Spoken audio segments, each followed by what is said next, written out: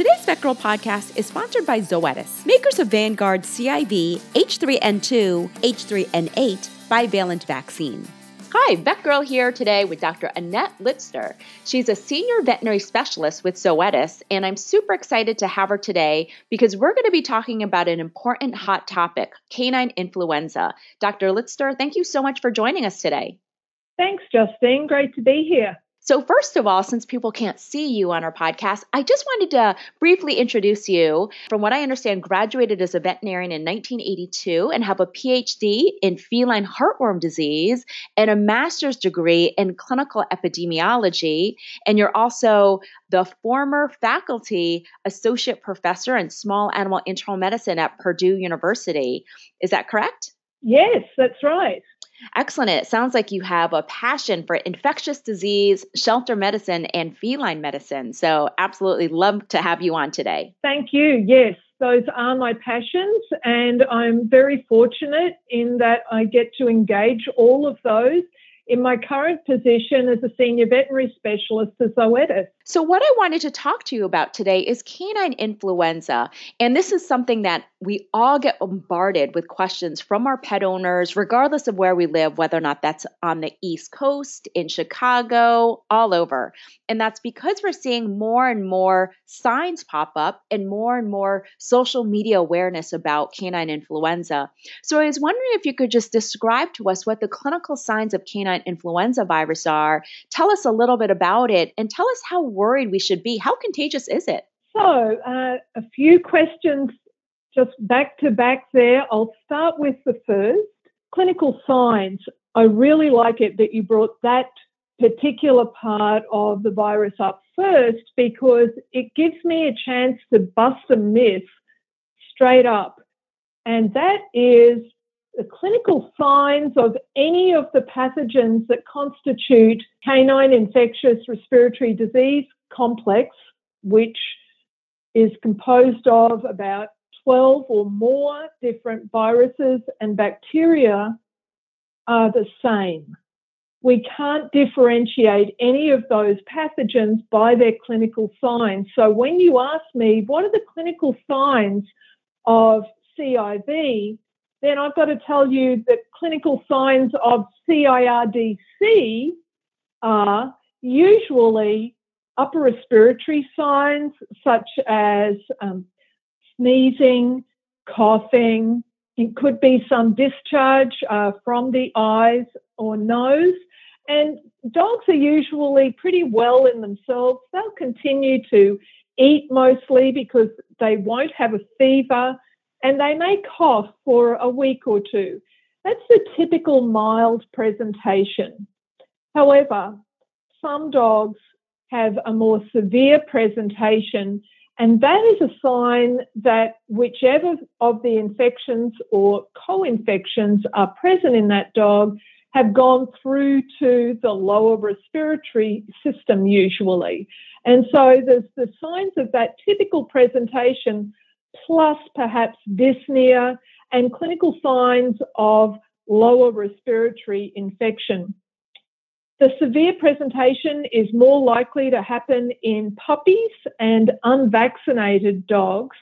And if those dogs do recover, and they don't always, unfortunately, there will be a prolonged recovery where these dogs can cough for weeks to months.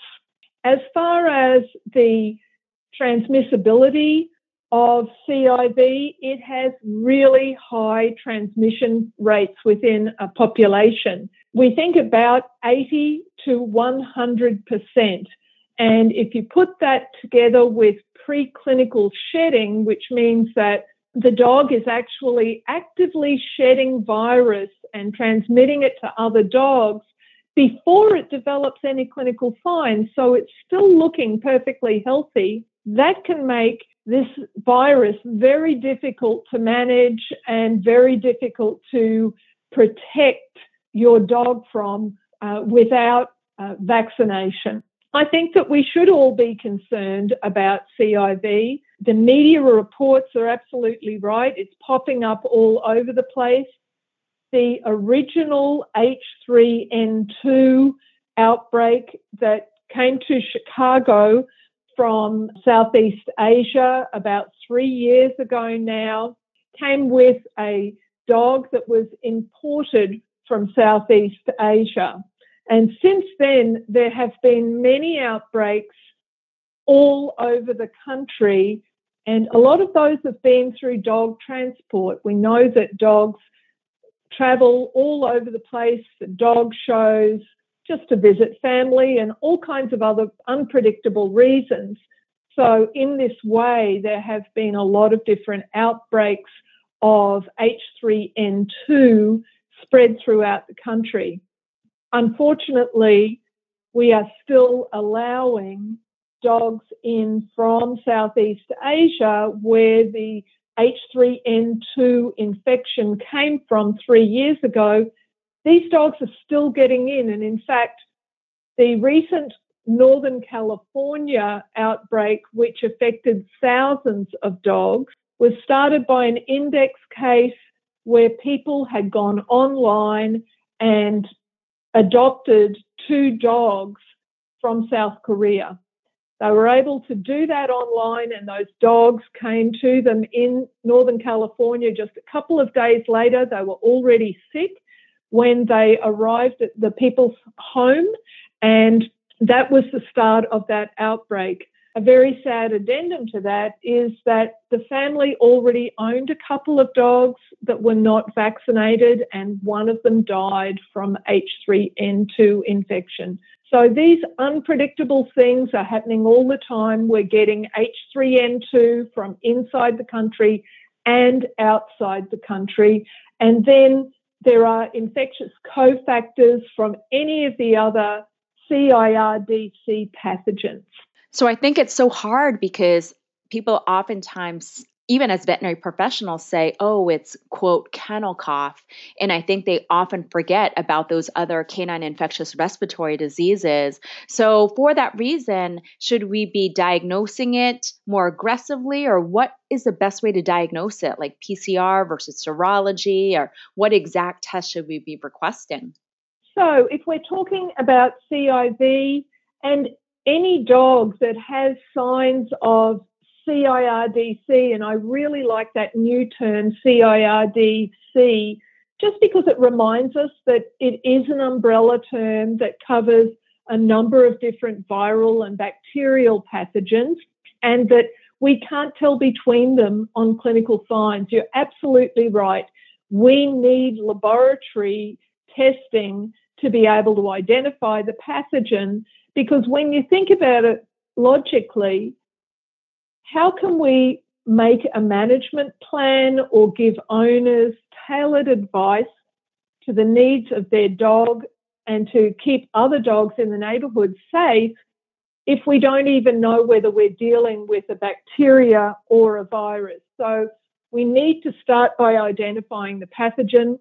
The best way to start is by doing a PCR test. So the newer PCR tests for upper respiratory infections in dogs will give you a number of answers. One of the labs has both CIVs, that's H3N2 that came into the country about 3 years ago, and H3N8 that Dr. Cinda Crawford first reported over a decade ago now in their regular panel. Another one of the labs, you need to check an extra box to get CIV in the PCR panel. So just be sure that you do that and you know that what results that you're going to get. Start with PCR so you know what pathogens that dog has on board. And in my mind, with so many of these H3N2 outbreaks popping up, I see H3N2 as a horse in this scenario rather than a zebra. So I like to make sure that it's absolutely ruled out in dogs with clinical signs.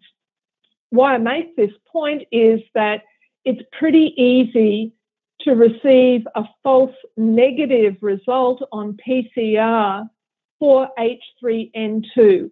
And that is because for both the CIVs, the viral shedding window is relatively brief in most cases, about 7 days. More recent information about H3N2 has showed us that there can be limited intermittent shedding by some dogs for up to 2 weeks or even more after the usual 7-day shedding period. This means there's nothing that you can really rely on as far as extended shedding and making sure that you pick that up on diagnostic tests, but perhaps the possibility of extended transmissibility of this virus by some dogs. So if that dog has been presented to you more than about 4 days after the onset of clinical signs, it's possible that you might have missed that shedding window.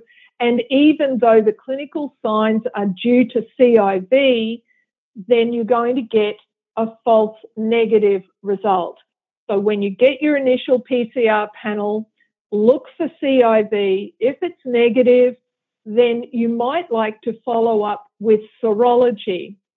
So that's a blood test which you're going to take now and send off for antibody levels. Those antibody levels can be quite low, perhaps 1 in 16 to 1 in 64, immediately after vaccination against CIV. But for an active infection, we're really looking for titers in the hundreds to the thousands. If you get that on that first blood sample, you have your answer. That dog is actively infected with CIV. You're going to get 2 titers, one for H3N2 and one for H3N8. If the titer is still low, then you can come back maybe 2 weeks later. You can take a convalescent titer and see what's happened by then. If the convalescent titer is also low, then you can at that stage rule out H3N2 and H3N8. As I said earlier, because these infections, especially H3N2, are common, I think it's a really good idea to rule them out and not to think that just because you got a negative PCR result, or maybe depending on the lab you use, no PCR result for H3N2 at all, that you can rule it out. You can't rule out on a negative PCR result. Great information. Thank you so much. So important to know how we can accurately test for it. Now, I know Sandra Newberry and her team out of University of Wisconsin-Madison was concerned that they were testing some of these dogs and were finding that some dogs were shedding for longer, even up to 21 days. And the concern is that if they're asymptomatic, they may be carrying it and still shedding it.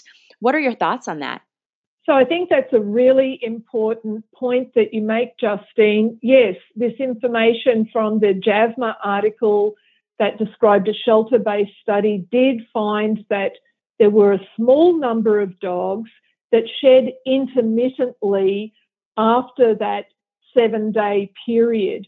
So in my mind, that intermittent shedding could potentially transmit disease, although those intermittent shedders were shedding at very low levels. So we're not absolutely sure about that, but it was intermittent shedding. So we shouldn't think that we can rely on that prolonged shedding for diagnostic purposes with H3N2, because in that study, it only happened with some dogs at very low levels, and it was intermittent.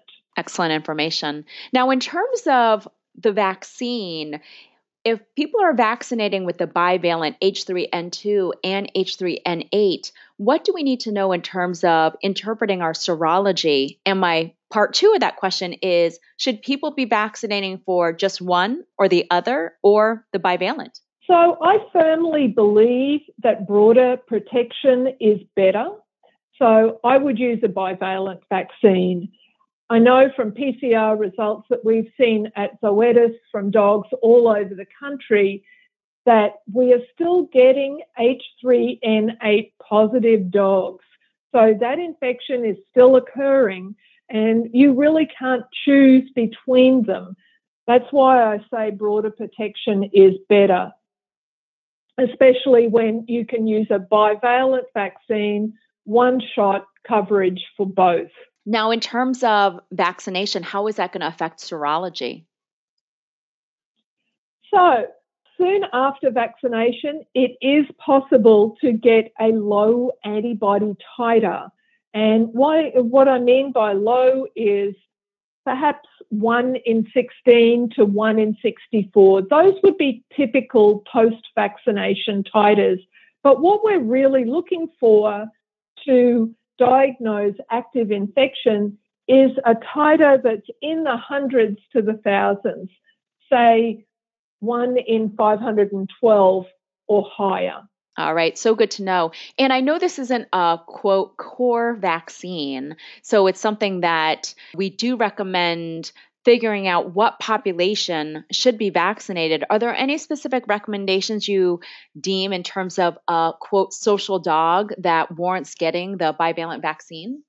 Yeah, you bring up a couple of really good points. And one is that I like to remind practitioners that this concept of a core vaccine is very much in their hands. They're the experts for their patient population. And so what is core and non-core for their practice is absolutely their decision. You know, there are various bodies such as AHA or WSABA that can categorize vaccines as core or non-core, and they're trying to give very broad brush information, but it's our responsibility as practitioners to tailor non-core and core to the needs of our own patients because we're the experts in our local area. As far as risks with social dogs, absolutely, dogs that have contact with other dogs do need to be protected. And the way the vaccine works is that it is an inactivated or killed vaccine. So the primary series is going to be 2 doses, 3 weeks apart. And then you should give perhaps 5 to 7 days after the second dose before you would expect maximal protection. Thereafter, it's an annual vaccination. The question I would like to ask is, realistically, which dogs are not social dogs? I think that most dogs do go for walks and they at least see other dogs on the way to and from their walk. And most of our patients not only come into veterinary hospitals, which is a social area for dogs, but they also go to a wide variety of services such as groomers and boarders. They go to dog parks. So there are very few dogs that don't have a social element to their lives, and they all need to be protected. You can see from the way the vaccination should be given that you need to plan ahead for this in order to get maximal protection. We want to make sure that we're well prepared so that when dogs are exposed to these viruses, they have that vaccine protection on board and they're much, much less likely to get clinical signs or infection. All right. One question I often get asked, well, I want to get the human flu vaccine, but I don't want to get the flu from it. Is there any concern about pet owners getting their dog vaccinated for H3N2 or H3N8 and their dog actually contracting the virus from the vaccine? Or are there any side effects that we veterinary professionals should know about? So that's not a concern that has come up over millions of doses that we have sold at Zoetis. So fortunately, no, those aren't concerns that have been raised by our customers for their experiences with their patients that they're protecting from these viruses. Now, do you mind also giving me some information? Is there any cross protection with the bivalent vaccine? And if a dog is vaccinated with H3N8 and the owner wants to booster with a bivalent, do you have to restart the vaccine series? So that's a great question, Justine. It's thought that there is very little cross protection at all. And we first started suspecting this when antibody tests for the two flu viruses became commercially available, and you could see real differences in antibody titers for H3N2 and H3N8. So in that way, if a dog is receiving a new part to the vaccine, they've previously been vaccinated against H3N8 and they're now receiving a bivalent, the H3N2 part of that bivalent vaccine does need to be boosted 3 weeks later. So yes, that dog would need to receive a bivalent booster 3 weeks after the first one, and then it would just go back to an annual regimen after that, as you suggest. So I know one good resource that I oftentimes will direct pet owners to or use on veterinary clinic social media sites is actually Cornell's Diagnostic Center's website, where they do have several updated maps of canine influenza H3N2 based on their surveillance network that is available. And it basically shows where CIV was positive or negative and where there's pertinent information that we need to know about.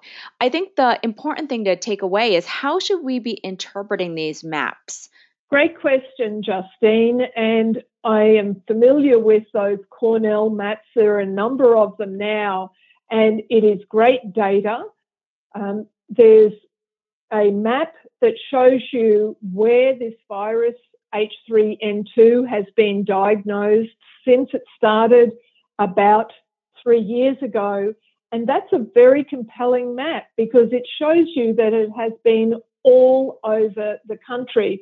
I think that one word that you need to think of with H3N2 is unpredictable. It's just popping up all over the place. There are also maps that show more recent data, but I think that we need to be very mindful of something that I heard Professor Ed Dubovy from Cornell, who runs that lab, saying just this week, which is there are very few dogs that are represented by those maps because very few dogs are tested by PCR for H3N2. He estimated that it would be less than 10% of dogs with clinical signs of CIRDC that are represented in the maps with PCR data. We've also said that it's pretty easy to get a false negative PCR result for CIV. So you need to really interpret those maps very carefully. Wherever it says there has been a case, yes, I would absolutely believe it. But if there are areas that are unrepresented either by positive or negative results, or if there are areas that just have negative results in them, well, I would say we'll just wait and see about that because of the low rate of testing and also the possibility of false negative PCR results. I certainly don't feel that it would be wise to use these maps to wait until the maps show that it's come to your area before deciding on whether it's going to be core for your practice or not, because as we know, most dogs are not represented in these maps. And it could even be that the virus is well and truly in your local area, but that information doesn't make it to the map because testing isn't being done. So beware with the maps. That's great information. I always tell people if you don't take a temperature, you can't find a fever. And so if you have a lot of coughing dogs in your area and you don't actually test for it, we have no idea what etiology of canine infectious respiratory disease we're dealing with. Is it Bordetella, Mycoplasma, parainfluenza, canine influenza? And that's one of the reasons why I think it's so important to emphasize testing, because it is really frustrating when we're underdiagnosing it or don't know exactly what we're treating. Absolutely right, Justine. And the other thing too is if you don't know which pathogen you're dealing with, how are you going to give dog owners recommendations on how they can keep other dogs safe? Because you need to know from which pathogen it is, how long the shedding period is. That can vary from only a few days after clinical signs have started in the case of H3N8 to weeks to even months for some of the bacterial agents. We really need to identify that pathogen so that we can give science-based recommendations on when it's safe for the dog to go back to the dog park or the daycare or go into your boarding facility.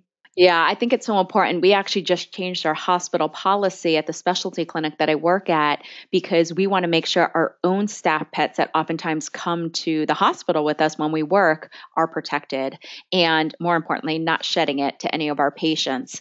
I also think this is very important for veterinary professionals who do grooming or boarding. You have to make sure that your patients are appropriately protected before they're going to stay at your hospital. And so it's more than just, quote, a Bordetella vaccine. We do have to worry about parainfluenza and influenza. So updating your policy for boarding within your own veterinary facility.